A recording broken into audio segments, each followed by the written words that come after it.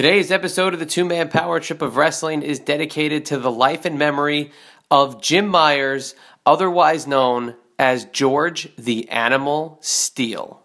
I don't know if you have a legacy in the wrestling business. I really don't. My legacy is I was a pretty good coach. I helped a lot of kids get through school. I helped a lot of people in that way. My legacy now is so far removed from wrestling that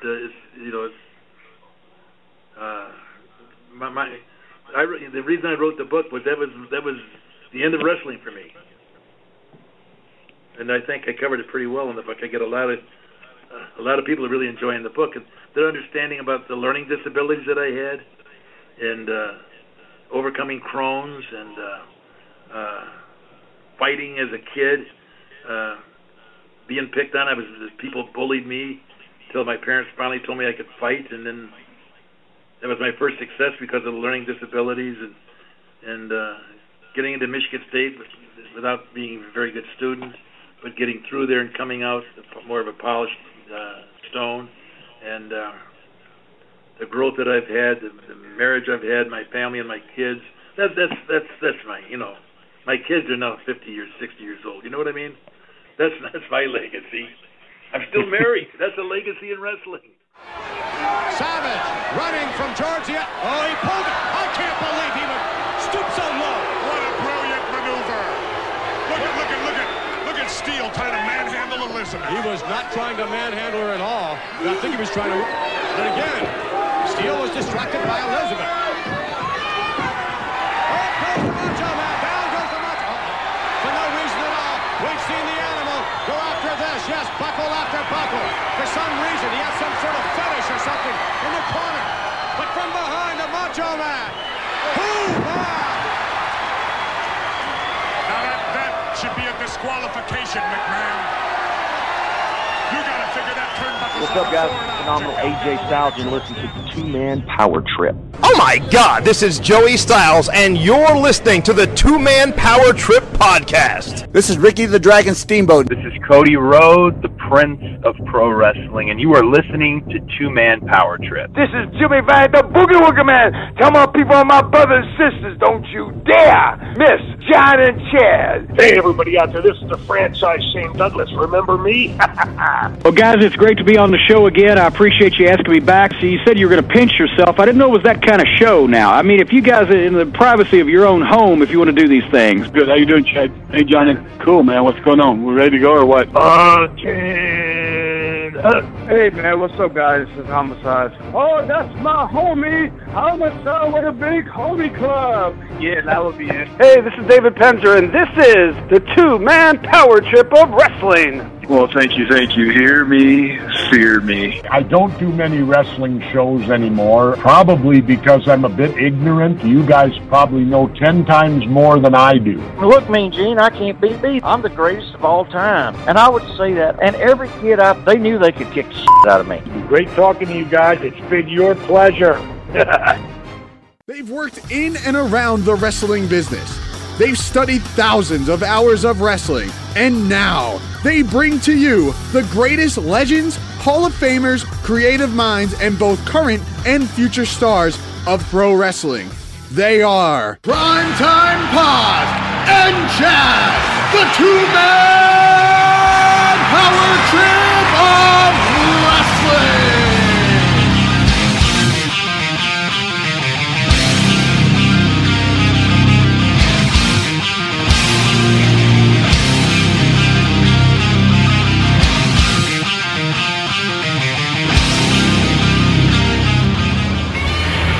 Right now, my name is the Underboss Bad Luck Fale.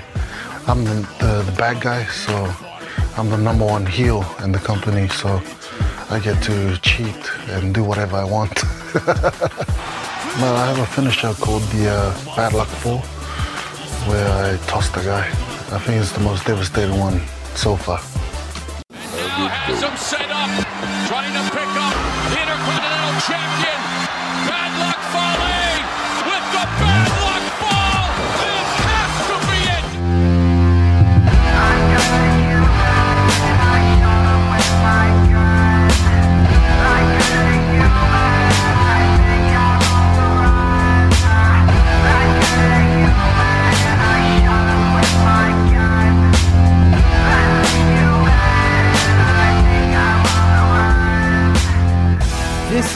two-man power trip of wrestling, brought to you today and powered by our good friends over at PassPros.com. Head on over to PassPros.com for autographs and signed memorabilia direct from over 100 former professional athletes. And every former pro either sells items from their own collection or signs your items for a nominal fee. And when you buy direct from a former pro on PassPros.com, you know that authenticity is guaranteed. And in addition to that, you can head on over to PassPros.com/wrestling and find exclusive deals for the listeners of the Two-Man Power Trip of Wrestling for all the autograph events that we have upcoming in the calendar year of 2017, including the huge Icons of Wrestling and Comic Book Collector Fest in Philadelphia, Pennsylvania on April 17th, featuring our guests Eric Bischoff and Sean Waltman. And tickets are available right now. And if you cannot attend, we encourage you to pick up mail order items directly from PassPros.com. And if you didn't know by now, my name is Chad. And as always, I'm joined by my tag team partner, the one and only John Paz. And John, today on the show, we are joined by a former IWGP Intercontinental Champion, a former never open-weight six-man tag team champion, a member of the Bullet Club, the underboss himself, Bad Luck Fale, joins today's program. And this is one, John, I know when it comes to New Japan Pro Wrestling and the stars of New Japan, that you go into overdrive when it comes to doing the research and covering all the topics that need to be covered when you talk to somebody that not necessarily a lot of people have either heard from or get the chance to hear from. And this is yet another instance where the Two-Man Power Trip of Wrestling goes international as we head to New Zealand to talk to Bad Luck Fale. And if you recently heard our interview with Jay White, a lot of references to Bad Luck Fale, who is not necessarily somebody who I'd personally think of as a guy who's going to take somebody under their wing the way that he did Jay White, but he really helped Jay White break into the New Japan Pro Wrestling dojo, and now Fale himself is running his own dojo, and this is something that I definitely think needs to be heard. But when you think of Bad Luck Fale, this is a guy who, just seeing him in the physical form is intimidating enough, but when you throw him into a group like the Bullet Club, that over the last few years, the Bullet Club has been the most talked about faction in professional wrestling.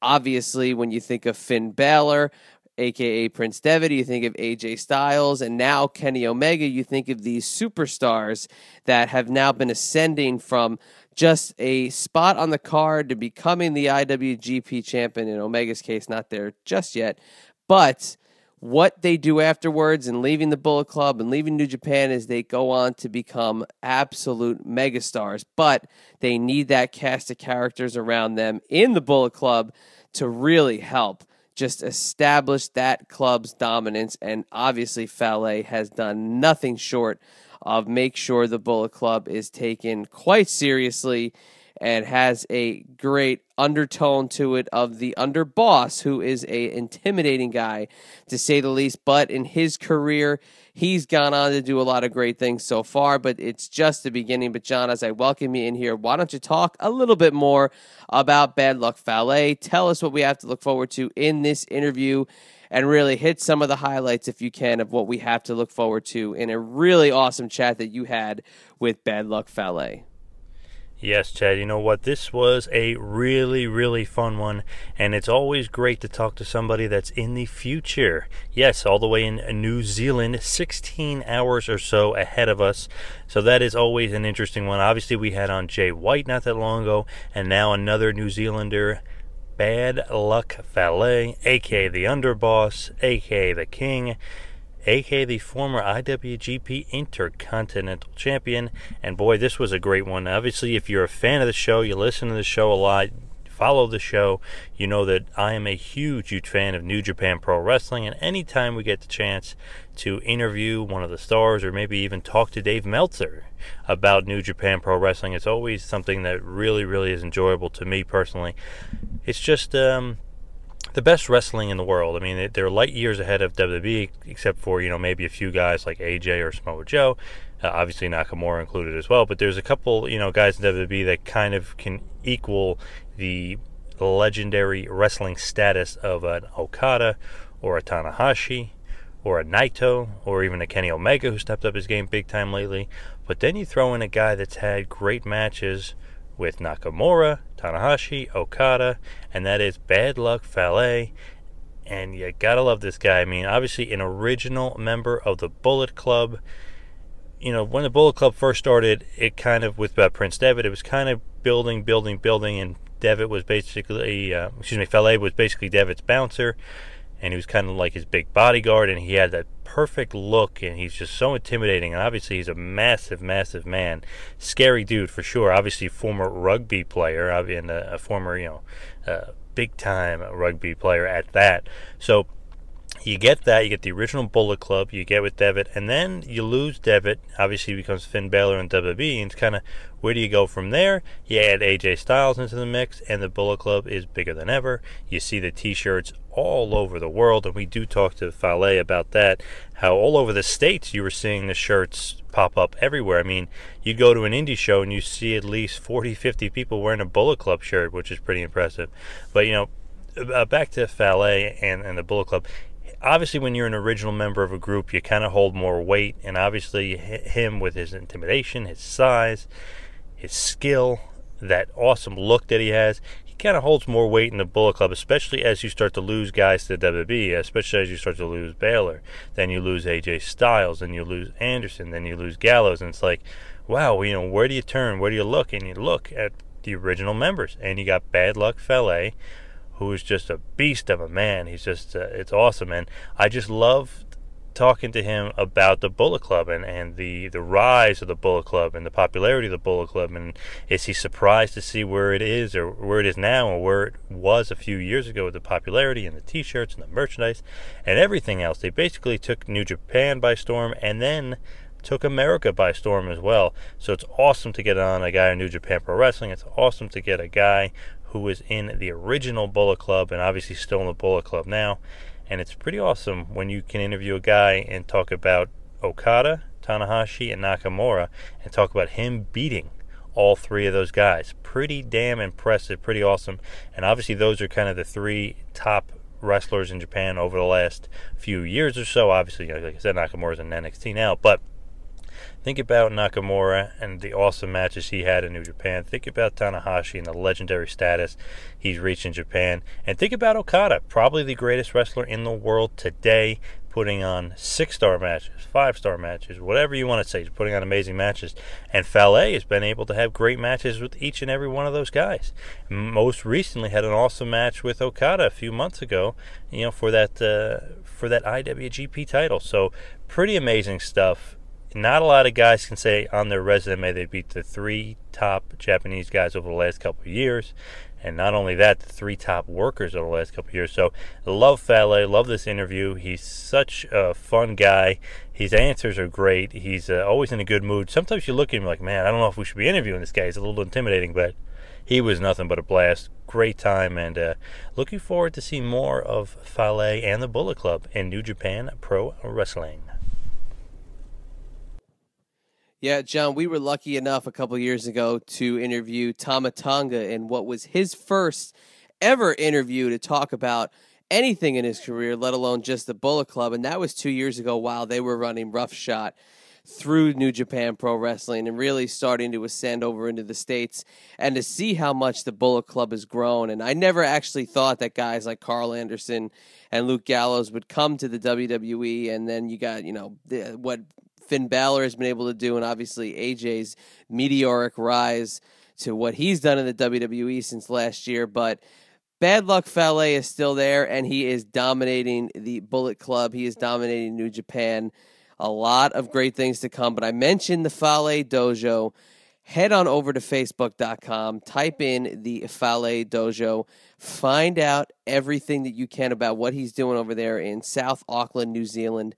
it is so cool to see that you got a guy like Fale who's introducing wrestling to New Zealand, and the people who want to train now have a really great spot to go. And you can also go to faledojo.com and you can get information about, hey, if you're in New Zealand and listening to this, attending the Fale Dojo. But get on over to Facebook if you're not in New Zealand and check it out and see what he's doing on there.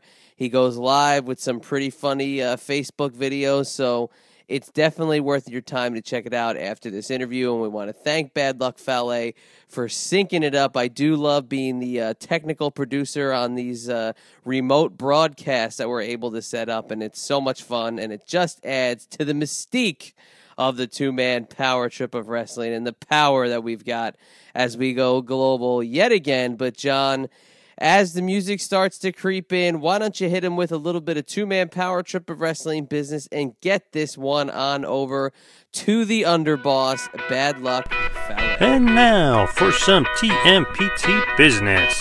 Like us on Facebook, follow us on Twitter at Two Man Power Trip and at Wrestling Pal. Please visit our website, tmptofwrestling.com. That is tmptofwrestling.com. Subscribe to us on YouTube. You can also subscribe to us on iTunes.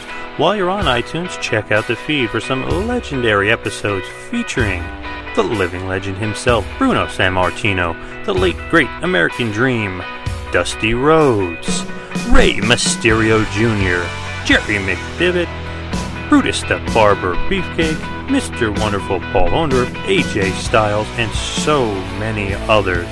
Also, while you're surfing the web, check out WrestlingInc.com. Yes, that is WrestlingInc.com. They are the #1 wrestling news source out there, so please check them out. Also, while on the internet, go to ProWrestlingTees.com. Yes, ProWrestlingTees.com is your superstore if you are a super fan. And you can please check out our page while you're there. You can check out Tito Santana, Paul Orndorff, Coco Beware, Magnum TA, Buff Bagwell, and so many others. Follow along with the two-man power trip of wrestling in 2017 as we hit the road and we come to a town near you. April 22nd, we hit Philadelphia, Pennsylvania at the Icons Collectors Fest. Then, May 19th and May 20th, we hit the Mid-Atlantic Wrestling Expo in Richmond, Virginia. Then, follow us to New Jersey as we hit Legends of the Ring in Monroe. So please follow along with the two-man power trip of wrestling in 2017, because you never know where we may land.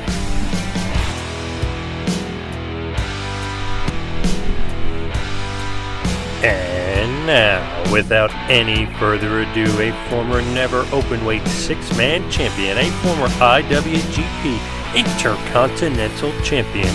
You may know him as the King or the Underboss. He is an original member of the Bullet Club in New Japan Pro Wrestling. He is Bad Luck Fale. Please enjoy.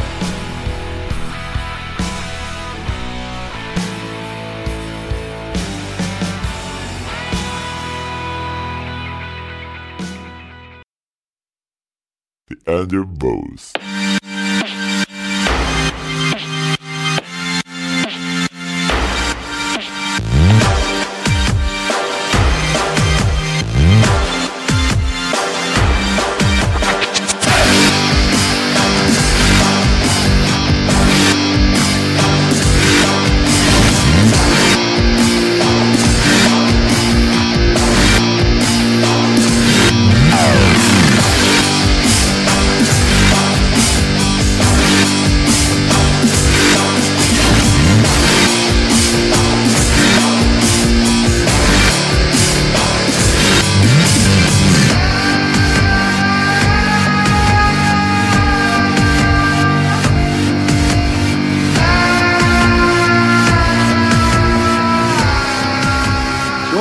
On the line today, all the way from New Zealand, somewhat in the future. He is a former IWGP Intercontinental Champion. He's a former never open weight six-man champion. He is the King. He is the Underboss. He is Bad Luck Fale. Thank you so much for joining the two-man power trip of wrestling. You're welcome. Good to be here. Now, the big thing on everyone's mind right now, I don't know if a lot of people are aware of what's going on over there in New Japan Pro Wrestling, but obviously the Bullet Club isn't on this current tour with Fantastica Mania and all this other stuff. So what is, your current position in New Japan, and what is going on with the Bullet Club?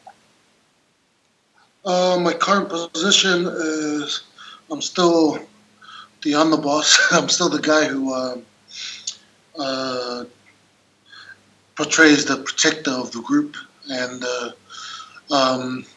my position in the company. Well, I'm trying to branch out and be part of the organization side of things. But the Bullet Club, we've taken a tour off just to regroup and see what goes on from now on. Obviously, coming off of a huge Tokyo Dome show, Wrestle Kingdom 11, possibly, untopped. I don't know if anyone can kind of top that show. What are your kind of feelings coming off of the huge show in the Tokyo Dome at Wrestle Kingdom? My feelings are always the same. After every Tokyo Dome, I'm on a high, and this one in particular wasn't. Wasn't special for me because every Tokyo Dome has the same type of electrifying feeling. So every year, every Tokyo Dome, I get the same feeling. So even if one match is better than the other or whatever, to me it's all the same. It's always been a huge show. It's basically the top of the top. If compared to the shows over here in the States, you'd say it's part of if it's big as WWE WrestleMania. Can you just explain what's the the epic nature of the Tokyo Dome and that huge show that New Japan puts on every year? Oh, it's I can't explain it.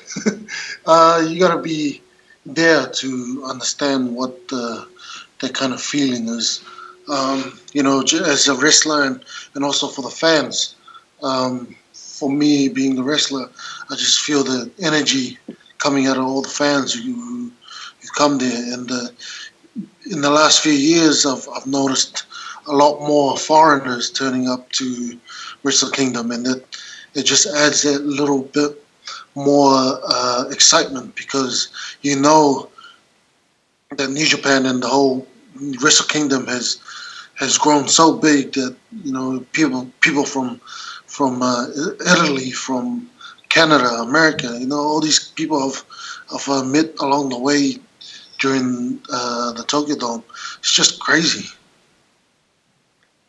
Which is awesome because it feels like it's getting more and more of a global feel. Back in the day, you have to do some tape trading or buy some stuff online to be able to see the Tokyo Dome. Now it's so easily accessible, especially with New Japan World. Are you sensing New Japan kind of growing globally? Oh, of course.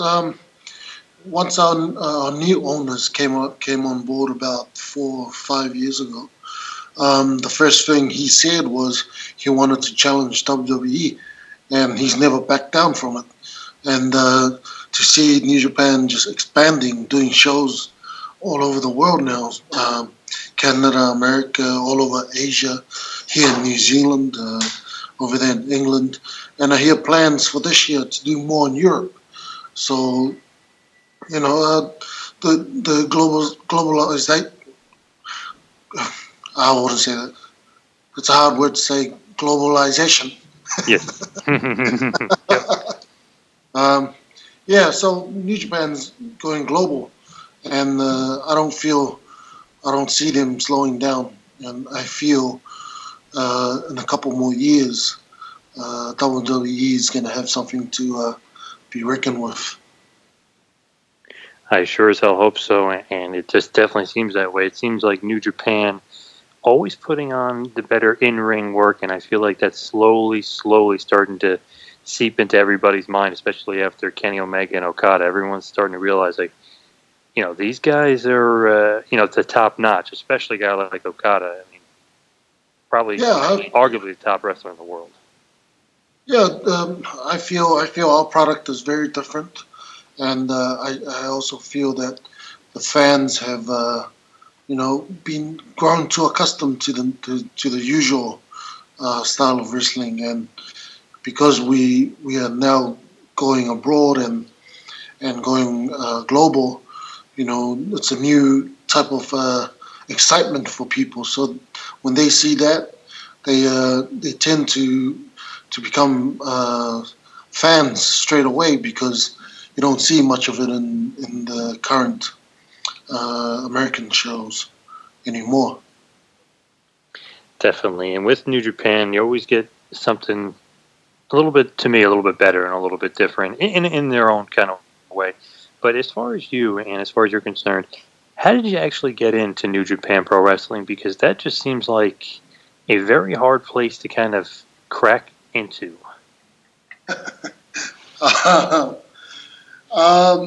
Yeah, first of all, it is one of the hardest promotions to get to, even if you are an established wrestler. And for me, I was playing rugby in Japan for 6 years, and when my career came to an end, I had no choice but to leave the country. But a friend of mine told me to come along with him to a tryout. And at that time, I didn't know what New Japan was, because I only grew up with WWE and WCW and all that American promotions. But, I wanted to stay in Japan, and because I love the country. So I told him I'll come along. So I turned up, tried out, and a couple of days later, they called me and they said I was the only one who made it from that group of trainees or trialists. So when I heard that, I was happy to be accepted, but at the same time, I still didn't know what New Japan was. But so a couple of days after that, the newspaper found out about it, and they, a professional rugby player becoming a wrestler, and not only that, wrestler for New Japan Pro Wrestling, and made the news in Japan. So when the news came out and everybody started calling me, asking me how I got in and stuff, that's when I finally decided to check it out, look up what New Japan Pro Wrestling was. And I was really surprised to find out how big it was and how famous it was. And, I was already in, so I didn't want to give up the chance, and just went from there. What was it like transitioning from rugby into professional wrestling? Because that seems like, obviously, two different worlds kind of colliding, but still with New Japan, it's almost like going from one rough sport to another rough sport. Very different. I had a hard time transitioning, but at the same time, my athleticism from rugby helped a lot as well. But going from one professional sport to wrestling, you had to readjust the way you think, the way you felt, because when I started, I had to leave my pride out the door, because here I was thinking I was this famous rugby player, becoming a wrestler. But once I got into the dojo, there was a different story. Right from the first day, I started having to do the laundry and doing chores and cleaning the toilets, carrying people's bags and cooking for everyone. So I started right from the first day. I got into New Japan dojo. So you have to kind of swallow your pride, and if you really want to be in New Japan, you got to start from the bottom. Crazy. It's kind of old school in a way, the way they do their training and the way they bring guys up. Did you kind of mind doing all that extra stuff and kind of humbling yourself in a way? Because you went from professional rugby, where you're a pretty big star there, and then now you're basically humbling yourself completely to that style. Yeah, of course. It was really hard at first. It taught me a lot also, because I was so big-headed, thinking I was a big rugby player, but when I got there, I was pulled down back to earth, and I was humbled. And being able to do all those things that they require you to do as a young boy really helped. Not just my career, not just the way I thought about things, but a lot of things outside of wrestling and rugby. Even when I go back to New Zealand, people compliment on how respectful and how my manners are, and I owe that all because of giving up all the giving up my pride to starting from the bottom, and it was really hard. Now, who's your main trainer? Was it a guy like Yuji Nagata, who's a huge legend in Japan, or was it somebody else? So here's the beauty about New Japan. When you train there, there's not just one guy who trains you, because everybody turns up to train at the dojo, which means whoever's there on that day is going to teach you. So I started out with Yoshihashi and Okada. They were the two guys before me. So I was the ones that came after them. So I started out with them. They were there every single day. We trained together, but at the same time, every day I'd have a different coach. Of course, Yuji Nagata was there always. Nakanishi Manabu. We had Shinsuke Nakamura. We had Tanahashi. We had everybody coming in every day. So I was fortunate, but it wasn't just me. Everybody that starts there, they learn from everybody. So you're not only learning from one mind, but you're learning from all the best wrestlers in the world. And one of the toughest guys who taught us who taught us at the dojo was Jaro, if you know him from Gero and Jaro. Yes. Oh man, when we hear his car pull up, you know that day is going to be a hard day. Obviously, they're doing a hell of a job now booking New Japan Pro Wrestling. But you mentioned Nakanishi, another yes. legend in the business. Obviously, a huge guy like yourself. What was it like when you finally got in the ring and were able to wrestle him when you first were basically starting with New Japan?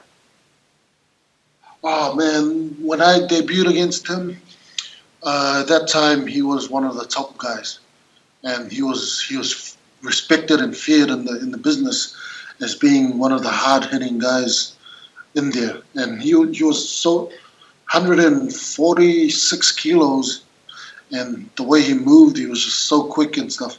But he was really harsh on me. He's one of the guys who pushed me to be better than I was.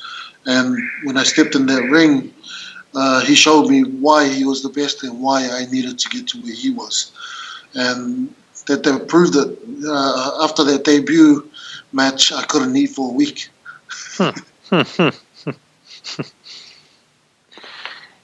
Crazy stuff. And also, you wrestle Nakanishi, but also, they put the young guys together. They put the young lions together a lot. And a guy who's a huge star right now is Takahashi, who's obviously the junior champ. What was it like wrestling him? Because that is a major clash of styles. You guys both basically came up through the dojo together. Yeah, that guy, he's the best example of never giving up, because he tried out with me when I tried out. And we tried out together in 2008, and he didn't make that group.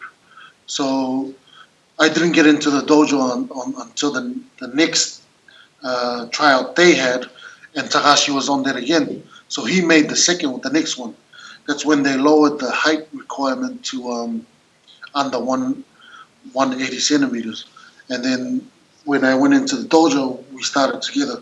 So even when I debuted, it took me 8 months to debut. And then for him, it took him almost 2 years. So he never gave up on that. But at the same time, he was an apprentice until he left to go to Mexico for another 2 years, I think. So for him, he knew how small he was. He knew how tough it was, but he never gave up. And then look where he is now. He's achieved this dream of becoming the champion. Yeah, big time feud with Kushida. He's the junior champ.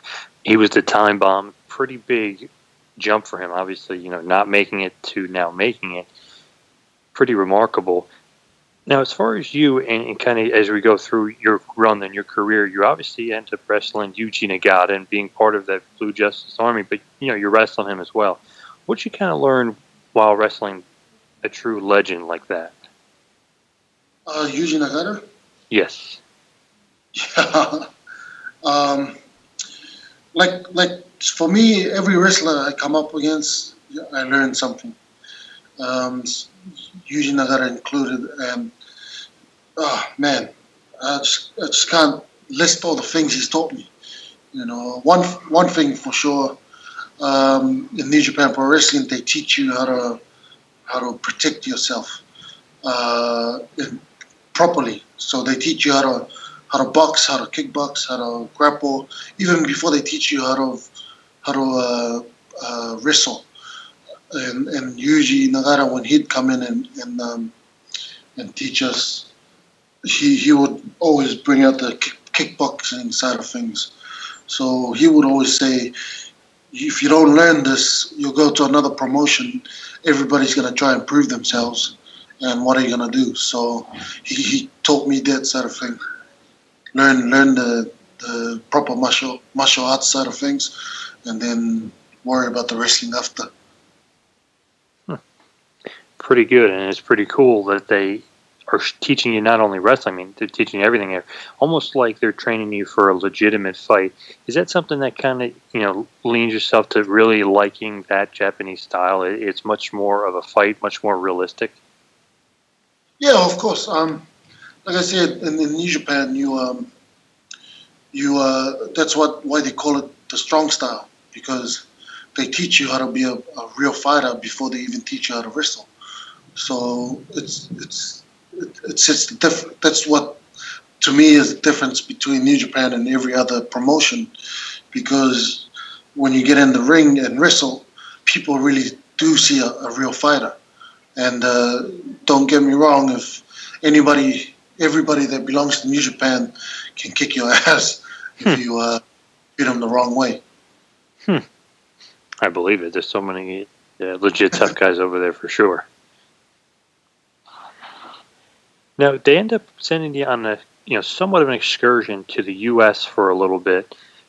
What was your time like here? Because you haven't really spent too much time in the States, or am I wrong, or have you?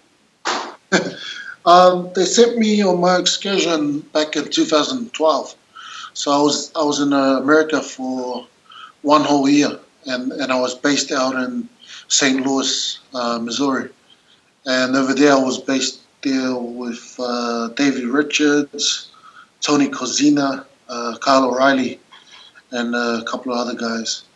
But over there, that's where I was based in.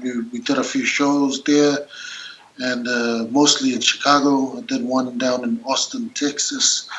But it was hard for me to accept or go around and do matches because I found most promoters only used me as a squash match.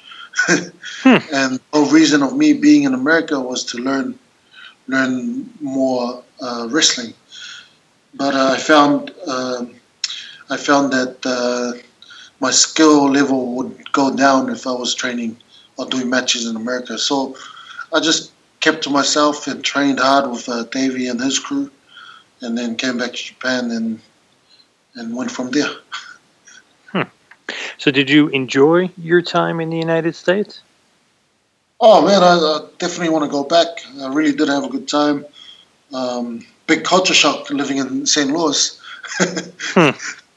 Imagine. You're hearing gunshots every night.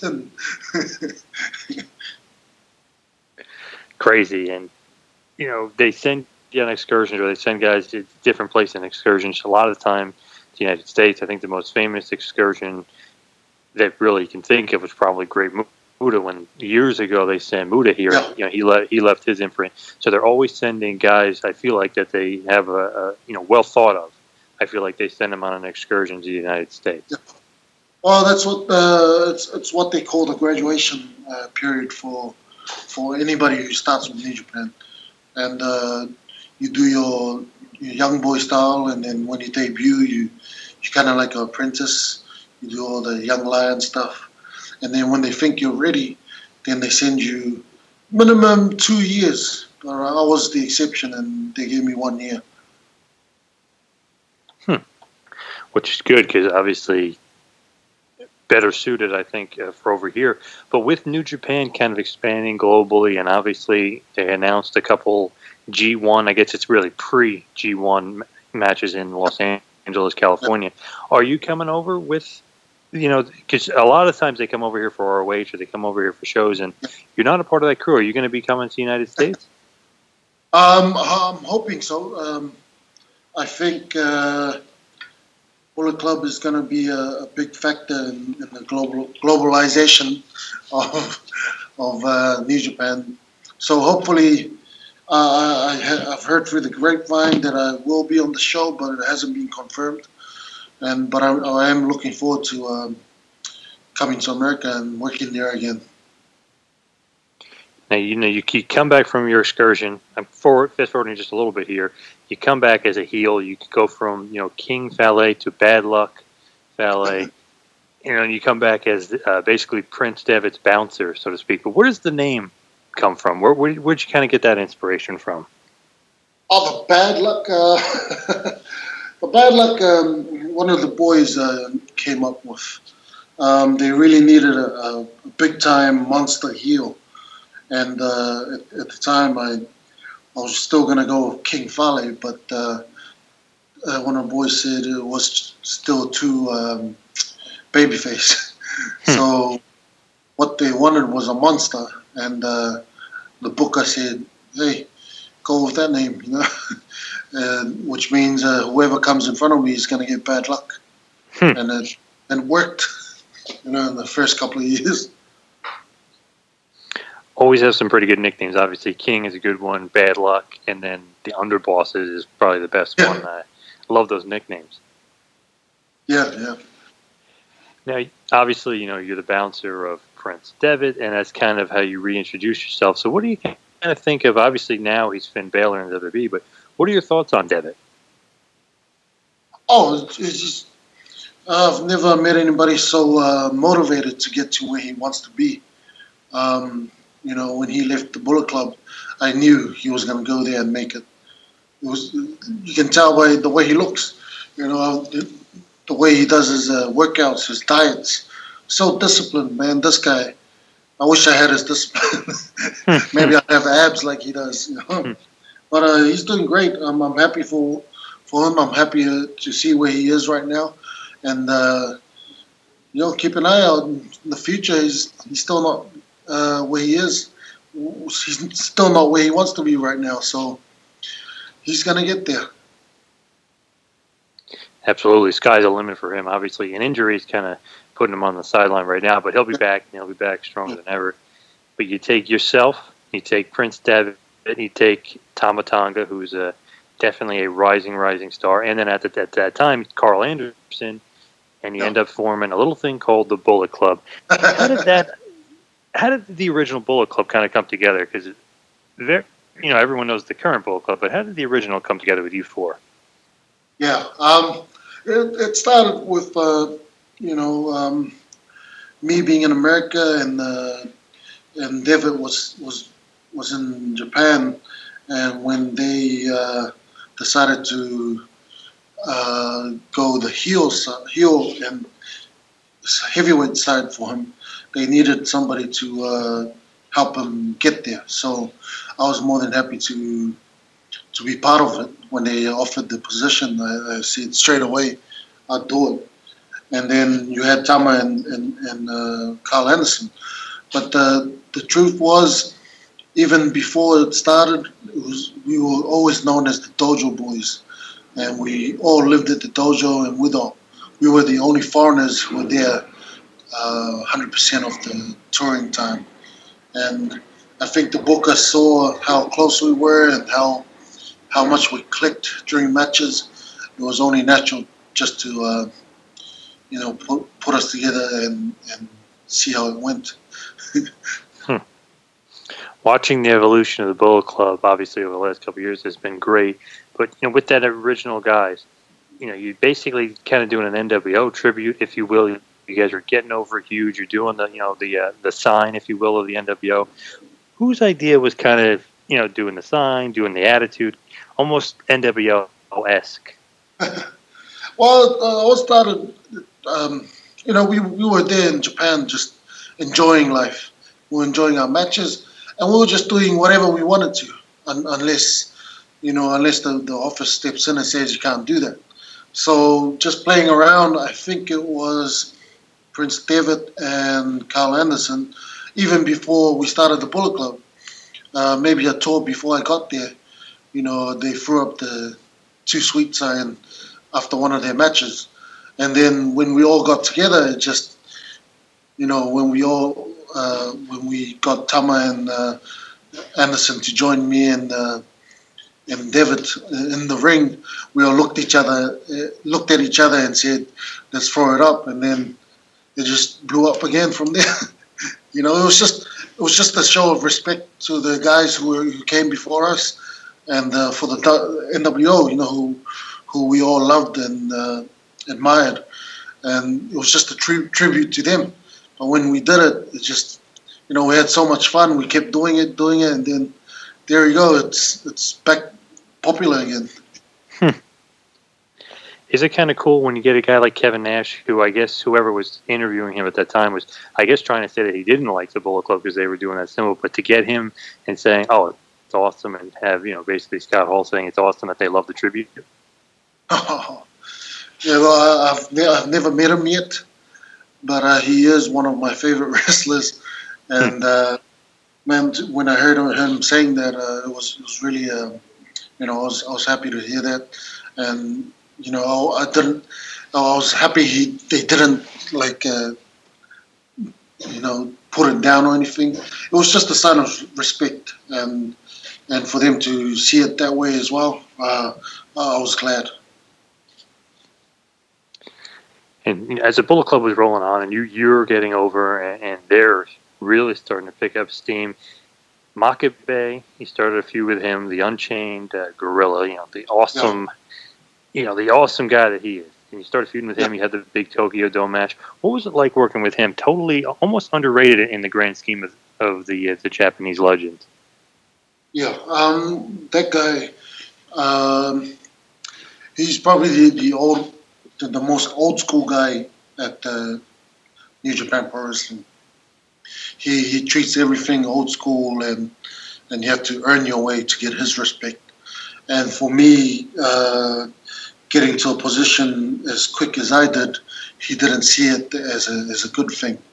But it wasn't until the feud started. I remember, I felt the attitude. I felt the him not liking how things were going.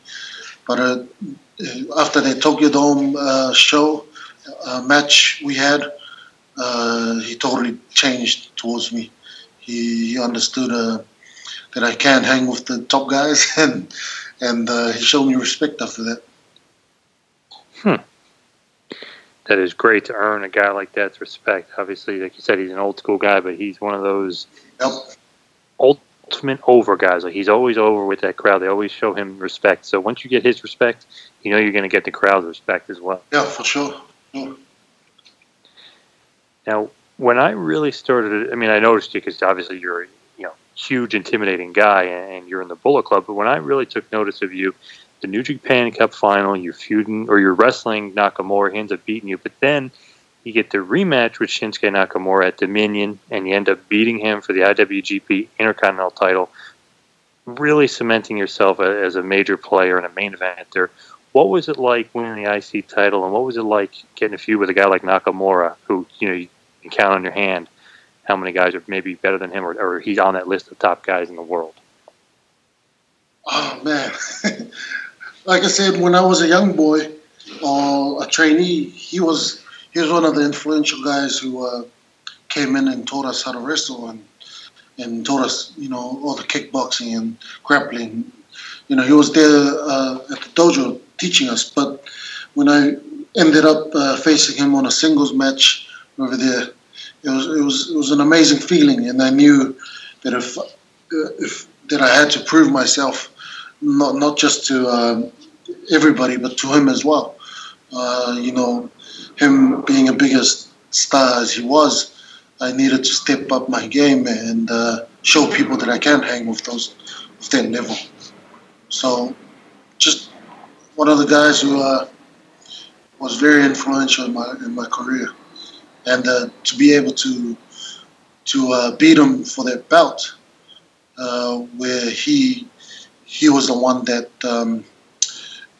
took that bout to the next level. He took that bout and turned it into the same level as the IWGP.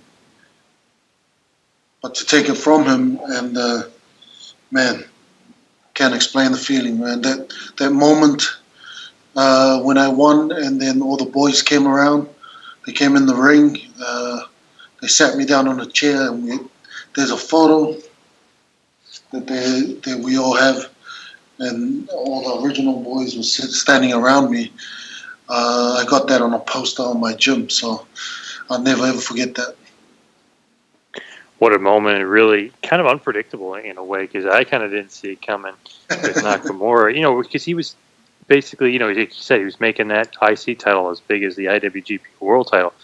So, how did you feel? Did you feel you were finally, main event level after beating him for that title? Yeah, it wasn't that. It was after the finals at the New Japan Cup. That's when I knew. I told myself, you can do this. Well, before the match, I kept saying to myself, you gotta step up. You gotta do this to prove to everybody that you are one of the top guys.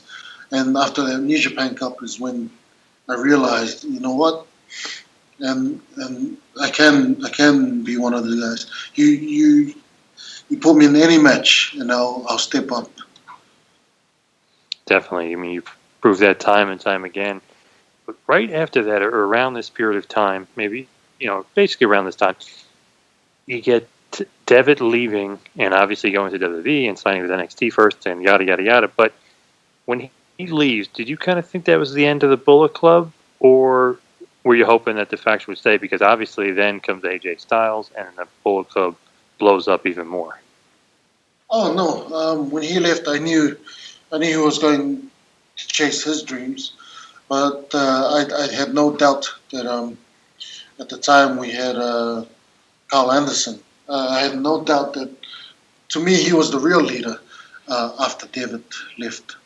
Carl Anderson, he stepped up well when Devitt left, and before AJ came. So Carl stepped up and he took the helm and he kept the Bullet Club together. And then, they gave the chance for AJ to come along.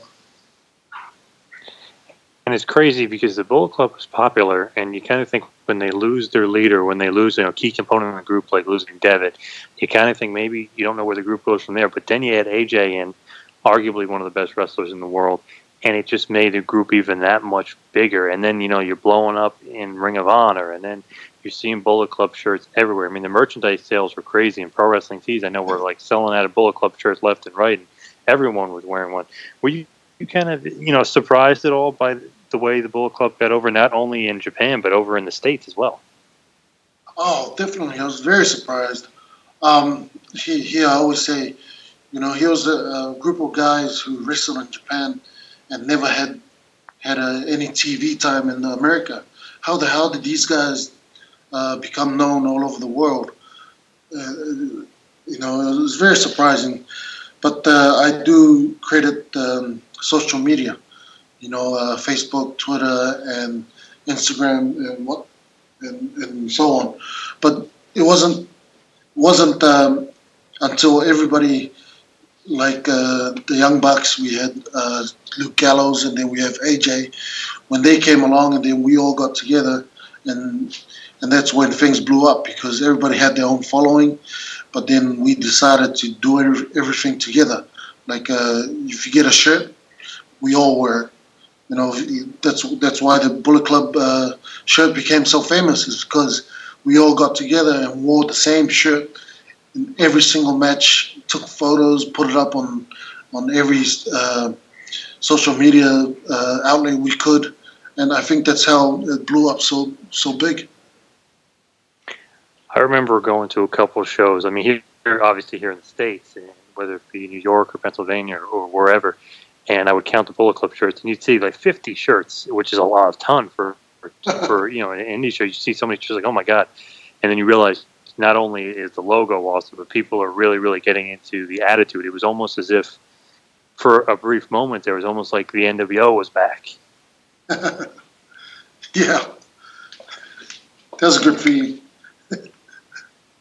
Yeah, it had, you know, it had that vibe to it. It had that attitude, and it was just so good. So, how much of that Bullet Club and that attitude? How much is that kind of you guys doing your own thing, and how much is that of New Japan kind of pushing you guys in one direction or another?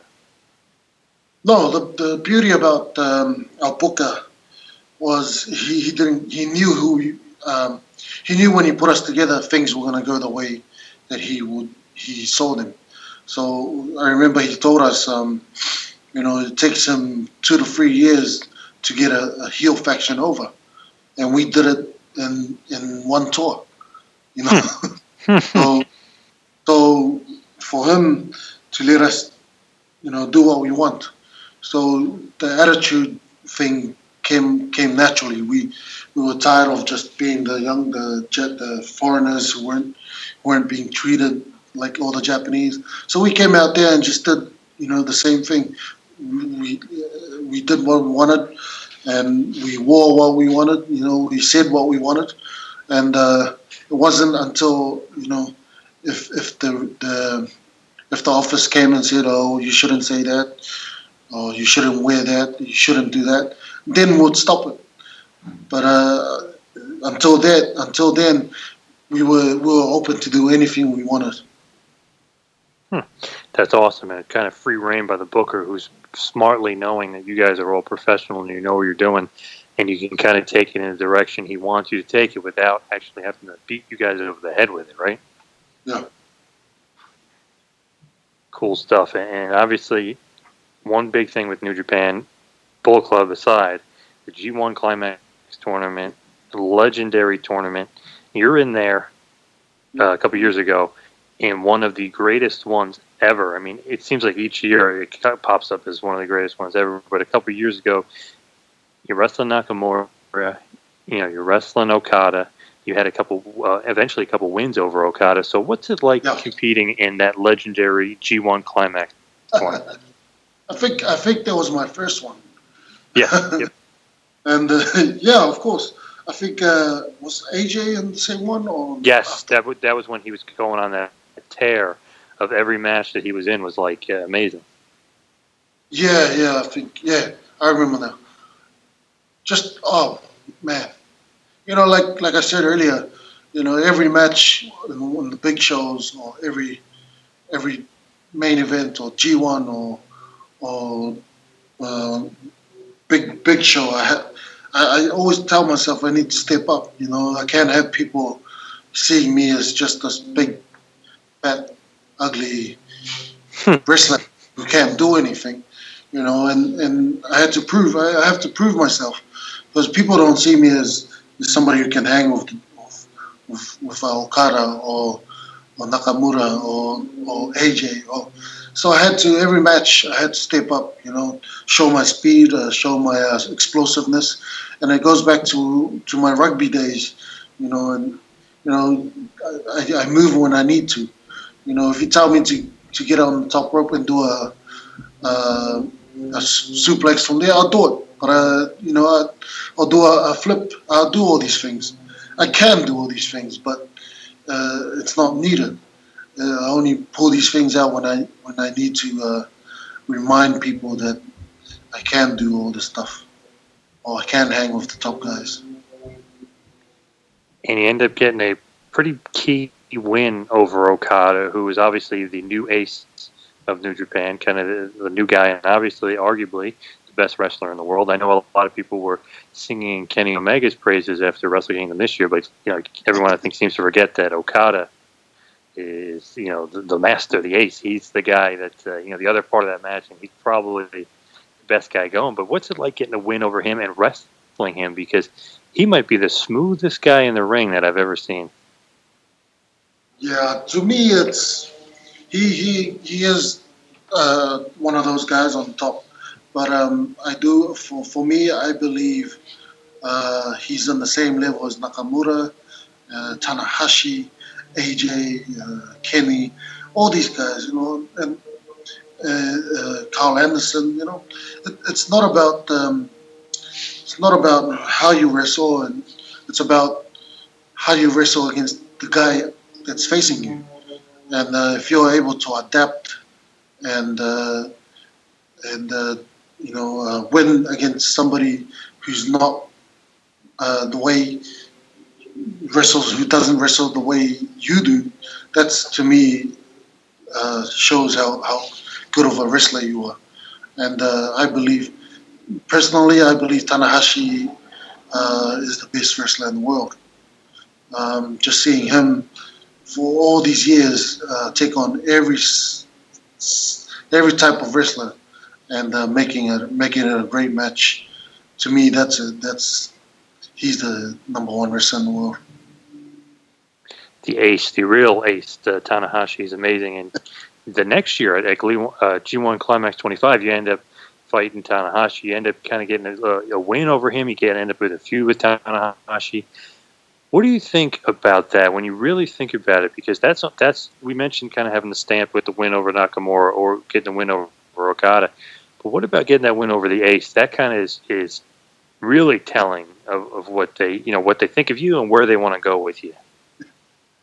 Yeah, I had the win over Nakamura and then Okada, but when I got the win over Tanahashi, that's what cemented the way what I thought about myself. I always thought I could hang with these guys. I always thought I was one of these top guys, and a lot of people don't see it that way. But to me, when I got the wins over specifically those three guys, told me that I am one of the best in the company. And it's pretty crazy when you really look at it, you really think about it. And it's just awesome when you really look deep at it. You have wins over Okada, Tanahashi, Nakamura, arguably three of the greatest ever, and obviously three of the best at one point in New Japan, three of the greatest workers. Like you said, it kind of cements yourself. But when you really think about it, it's kind of surreal, right, to have wins over those guys and really kind of put your stamp on where you are in the wrestling business? Yeah. For me, it's it's what I think. It's what I feel. I know a lot of people, especially fans on Twitter and all that, they telling me how shit I am. But I always tell them, hey, that's what you guys think. I think I'm better than all these guys, and that's why I am where I am. You're not the only one. I seem like they don't really have a lot of positive things to say about any wrestler, which is really weird. So it's almost like, why are they watching wrestling? Why are they into it if they're going to be so negative? I don't mind the criticism. It's it motivates me. Do you like playing that heel role? Not only with New Japan, but almost on Twitter as well. Do you like playing the heel? I like playing around on outside of wrestling. I like playing the heel jokingly. But in wrestling, I love being the heel. I get to do what I want to. I get to show what I really want to say and all that stuff. But in real life, I'm more of a positive guy. I like inspiring people and helping others to get to where they are. And because I really do believe it was the type of motivation I needed to get to where I am right now. And that's turning the negativity into something positive. Absolutely. Well said. and think about the run in New Japan as I continue on a little bit here. You end up winning the six-man never title with Tama Tonga and Yujiro Takahashi. But then New Japan Cup 2016 rolls around. You get another win over Tanahashi. When you're in there with Tanahashi, I believe he had this quote not that long ago. It's almost, he forget what he said. It was I'm paraphrasing a little bit. He was saying kind of when you're in there with somebody else, it's almost like McDonald's, but when you're in there with him, he can turn it into like a filet mignon. Is that kind of like when you're in there with him, you kind of get that sense he's kind of the general? Oh, for sure. I truly believe that. You can feel it, you know. When you're in there, it's meant to be a really, oh man, this match is going to be an amazing match. But when the bell goes off, you can just see it. You see his aura, you know, he's coming, and then you're still seeing this aura, and you're trying to concentrate on doing this match, but then you're like, man, I can't believe this guy. He's actually in here with me. It's true. That guy can turn anything into filet mignon. He's awesome. Definitely one of the best of all time. I was curious about another guy you worked with, a Gaijin. Obviously, he's from the good old Canada. But Michael Elgin, almost a guy who has freakish strength. He's a big guy like yourself, obviously not as big. But what are your thoughts on working with Michael Elgin? I think I had one match against him. Yes. Yep. I'm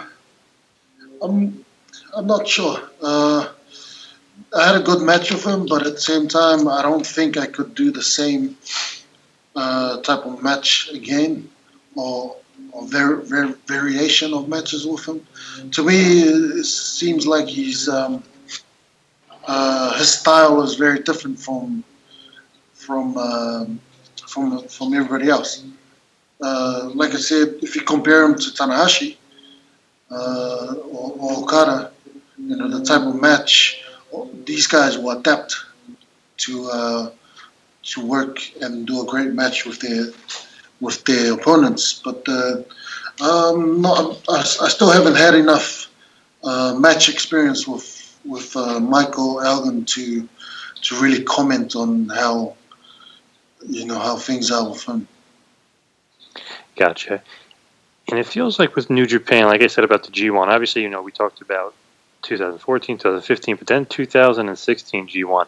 Every year, somehow it tops the last year, and it's almost impossible to even kind of comprehend that. But, you beat Okada this year, which is awesome again that you're able to beat basically the top dog and the champion, but also get in there with a guy who's an absolute legend in Japan as far as pro wrestling is concerned, and a guy like Marufuji.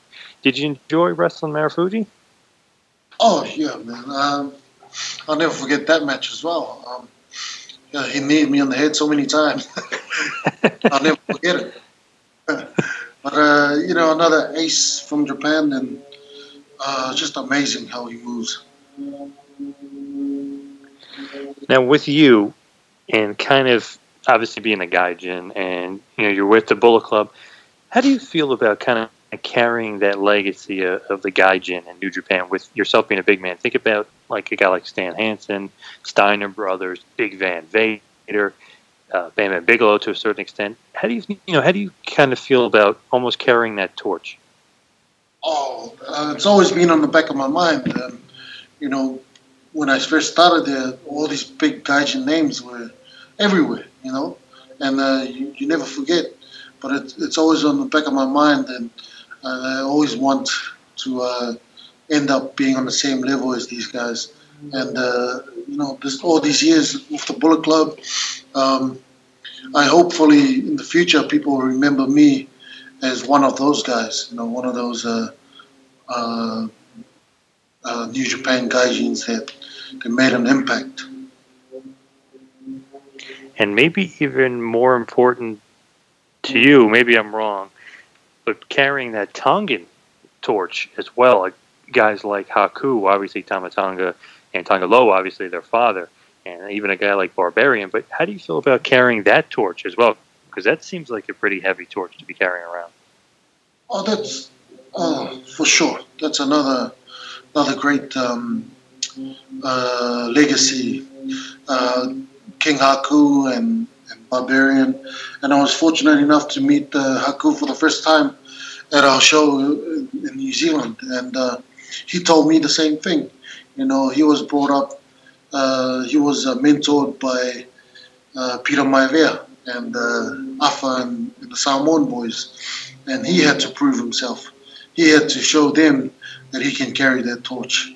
And when I met him last year, I've always respected and followed his career, and it was always there. I wanted to be like these guys. But when I met him last year, I had to, I knew and told myself that I needed to carry this torch for these guys too. Pretty awesome lineage of guys with those Samoans, or guys with the Tongan background. Just think of those guys and kind of you falling in line with it. Pretty cool, right, to be associated with all those awesome names? Oh yeah, like you said, you hope to one day be remembered as one of the guys on that level. You mentioned meeting him in New Zealand, and obviously there was a bit of wrestling going on in New Zealand. But how is the wrestling scene over there? It seems like it's few and far between over there in New Zealand. Yeah, the wrestling scene, it's been around since the early 2000s, but unfortunately it's at a smaller level. And when I started getting to a good position in New Japan, that's when I started thinking about bringing New Zealand wrestling level to a international level, which is why I did bring New Japan to New Zealand last year, and I'm hoping to do more. But at the same time, I'm trying to build New Zealand as a powerhouse in wrestling, not because we're good wrestlers, but because the size of these guys here. When I'm here in New Zealand, I'm regarded as an average sized person. Oh my God. so everybody here are giants, and I just want to take advantage of using these massive people. That's a scary sight, and it's kind of crazy to think that you were considered average size, given your your huge stature. It's definitely scary. So, what is with the Fale Dojo over there? Are you training a lot of wrestlers, or are you doing other stuff almost like New Japan style, where you're training all aspects of fighting? Okay, so Fale Dojo has been open for the last 6 months, but we officially opened a week and a half ago, and all information on faledojo.com. And what Fale Dojo is about is, like I said, I wanted to grab all these giants over here in New Zealand and teach them how to wrestle Japanese style. Fale Dojo is also an affiliate of New Japan Pro Wrestling, so I do have permission to use the New Japan type of training and connections over here. So I've trained a couple of guys already. You may see them in New Japan as Henare, Young Lion, and there's another kid, the youngest son of King Haku, which he came and trained with me for a little bit before he debuted on my show, and now he's over there with New Japan as a young boy. So what we're aiming at doing is turning Fale Dojo into a how do you say, kind of like WWE's what do you call Performance Center. NXT Performance Center. Yep. Yeah. So that's my goal here in New Zealand. Is I want to turn Fale Dojo as the training place for foreigners who want to get to Japan. Wow, pretty awesome, and I kind of bold move, and it's actually really cool. And I saw a picture of Haku's youngest son, and he is actually, I believe he's bigger than you. I mean, he's huge. Yeah, he's 6'8". The beauty about this kid, you got to keep an eye out for him. He's he's just like me. if not even better. He's got the speed, he's got the power, and now he's got the size and he's got the looks. And I also believe he's gonna when he gets used to his charisma, then we got a superstar in the making there. Definitely. Now, this is kind of a hard question to answer. I don't even know if there is a right answer, but with the Bullet Club, I'm always curious because obviously you were there since the beginning, one of the originators. Is there a better Bullet Club leader? Is it Devitt, AJ, or Kenny Omega? Or maybe even, like you said, maybe because you kind of consider Carl Anderson. Is there like the top leader of Bullet Club thinking about it, or is it almost one of those questions where it's too tough to answer?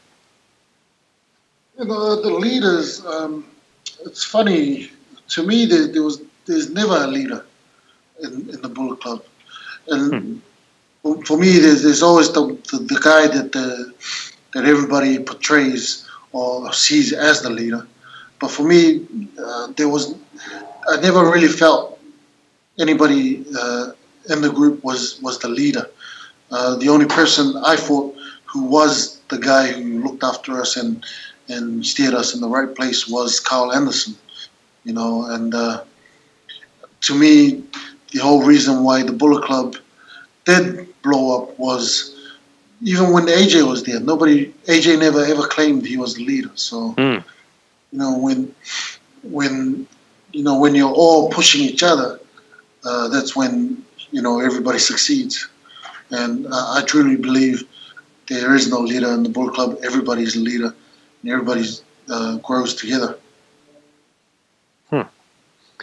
Very, very true. And it always, your Bullet Club, no matter when you think they're kind of down and out, they always seem to keep growing and growing. Like when Devitt left, AJ, you know, now Omega. With Omega, have you been following a lot of that drama of him supposedly leaving, and then I guess he just recently resigned? Have you been kind of following that drama at all with Kenny Omega? No, I haven't. But you know, if just like Devitt, you know, if his heart told him he needed to go to WWE or wherever, then I would have been happy for him. If he's staying, then I'm still happy for him. You know, that's life. You know, if your top guy's been taken away, like we've had a couple of times, then you know, then we either step up or we bring somebody else to take over this spot. So nothing wrong with whatever decision he made. Absolutely, definitely. And as I start to wind it down a bit here, we talked about Okada, you wrestling him. We talked about Tanahashi, Nakamura, Makabe, all these, you know, giant legends and huge names in New Japan Pro Wrestling. Do you have a favorite match or maybe a couple of favorite matches in your career? There is one. My second match ever was, I think it was my second match ever, and that was my single match against Carl Anderson in Hiroshima, Japan. And I remember before we had the match, he would, you know, when I debuted, they didn't teach me how to wrestle until a couple of weeks before they announced my debut. So I was still learning how to wrestle, and it was my second match ever against Carl Anderson. And at the backstage, I had Tensai, Prince Albert. Yep. So I had him backstage telling me how to do headbutts. And, you know, he'll show me how to do headbutts the safe way. And I showed him I got it. And then we had the match. Man, the crowd loved it. But then we ended up a spot in the corner, and I was giving Carl Anderson a headbutt. And that first one just split him open. And he had blood everywhere. And I'll never forget that match. Awesome. And do you have any kind of favorite opponents where it's just a guy where you had the best chemistry with the guy? It's just almost a night off. It's easy to get in there with. I'd say Tanahashi. Tanahashi. Can't go wrong with the Ace. No, like I said, the best wrestler in the world. Doesn't matter who he faces, he'll turn into ice cream. Now, is there anybody out there that you haven't wrestled yet? Somebody that you'd like almost consider a dream match against? Yeah, I've been asked this a couple of times, but I've seen Wade Barrett. He's not with WWE anymore, but he was somebody I saw coming up, and always wanted to face him in the ring, or even better, work with him. Have him as part of the Bullet Club. So Wade Barrett, bad news Barrett. Right. Now, speaking of WWE, have you ever had any interest in going there? I felt like I didn't want to, but I almost had to. Is there any interest in ever going to WWE? As a younger fella, that was the dream, to get there. But ever since being with New Japan, I've kind of lost that dream. But there is, I'm never going to say never to it. But if that opportunity ever comes up with the right price, and maybe I'll think about it. There's no full stop. Never going to go there. Now, if you can bring out the old crystal ball and look 5 years down the future, where do you see Bad Luck Fale? Where do you see the Underboss in 5 years? I see the Underboss running monthly shows, monthly New Japan shows in Australia, New Zealand, and the South Pacific. With you, kind of, like you said, you want to get more of the organizational part. You want to kind of be more, not really behind the scenes, but you said you kind of want to be running more shows and things like that. Can you see yourself kind of on the other side when you retire, or I'm talking like years down the road? Can you see yourself almost in that, not booker position, but almost in like a management type position? Yeah. I know my body. I know, I'm starting to slow down. I can feel it. Not because I'm not exercising or anything. It's all the stuff I did in rugby is starting to catch up. So, so I do know, and I do feel like I know when I need to retire, and I am passionate about wrestling. So I want to be start slowly moving to that position on the other side. Now, one kind of final question here is just basically, where can the folks of the fine fans and the fine folks of the Two-Man Power Trip Wrestling, where can they find Bad Luck Fale if they want to reach out and touch you, whether it be social media, whether it be the dojo, wherever it may be? Where can they find you?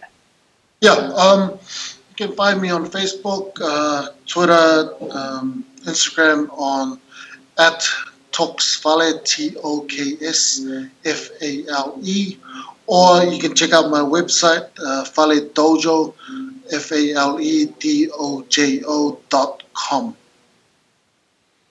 Awesome stuff. Well, it's been a blast. Awesome talking to not only somebody from the Bullet Club, but such a key member, such a key vital role in New Japan Pro Wrestling, and obviously an original Bullet Club. So, Underboss, thank you so much for joining me tonight, and I really appreciate your time. No, thank you very much. Awesome stuff, and maybe you can help me place some bets, since you're basically in the future right now. Maybe you can help me win some money. What do you want to win? All right. Thank you very, very much, Underboss. I appreciate it. Oh, thanks, John. Yep. Thanks for listening to the Two-Man Power Trip of Wrestling. What the world is downloading.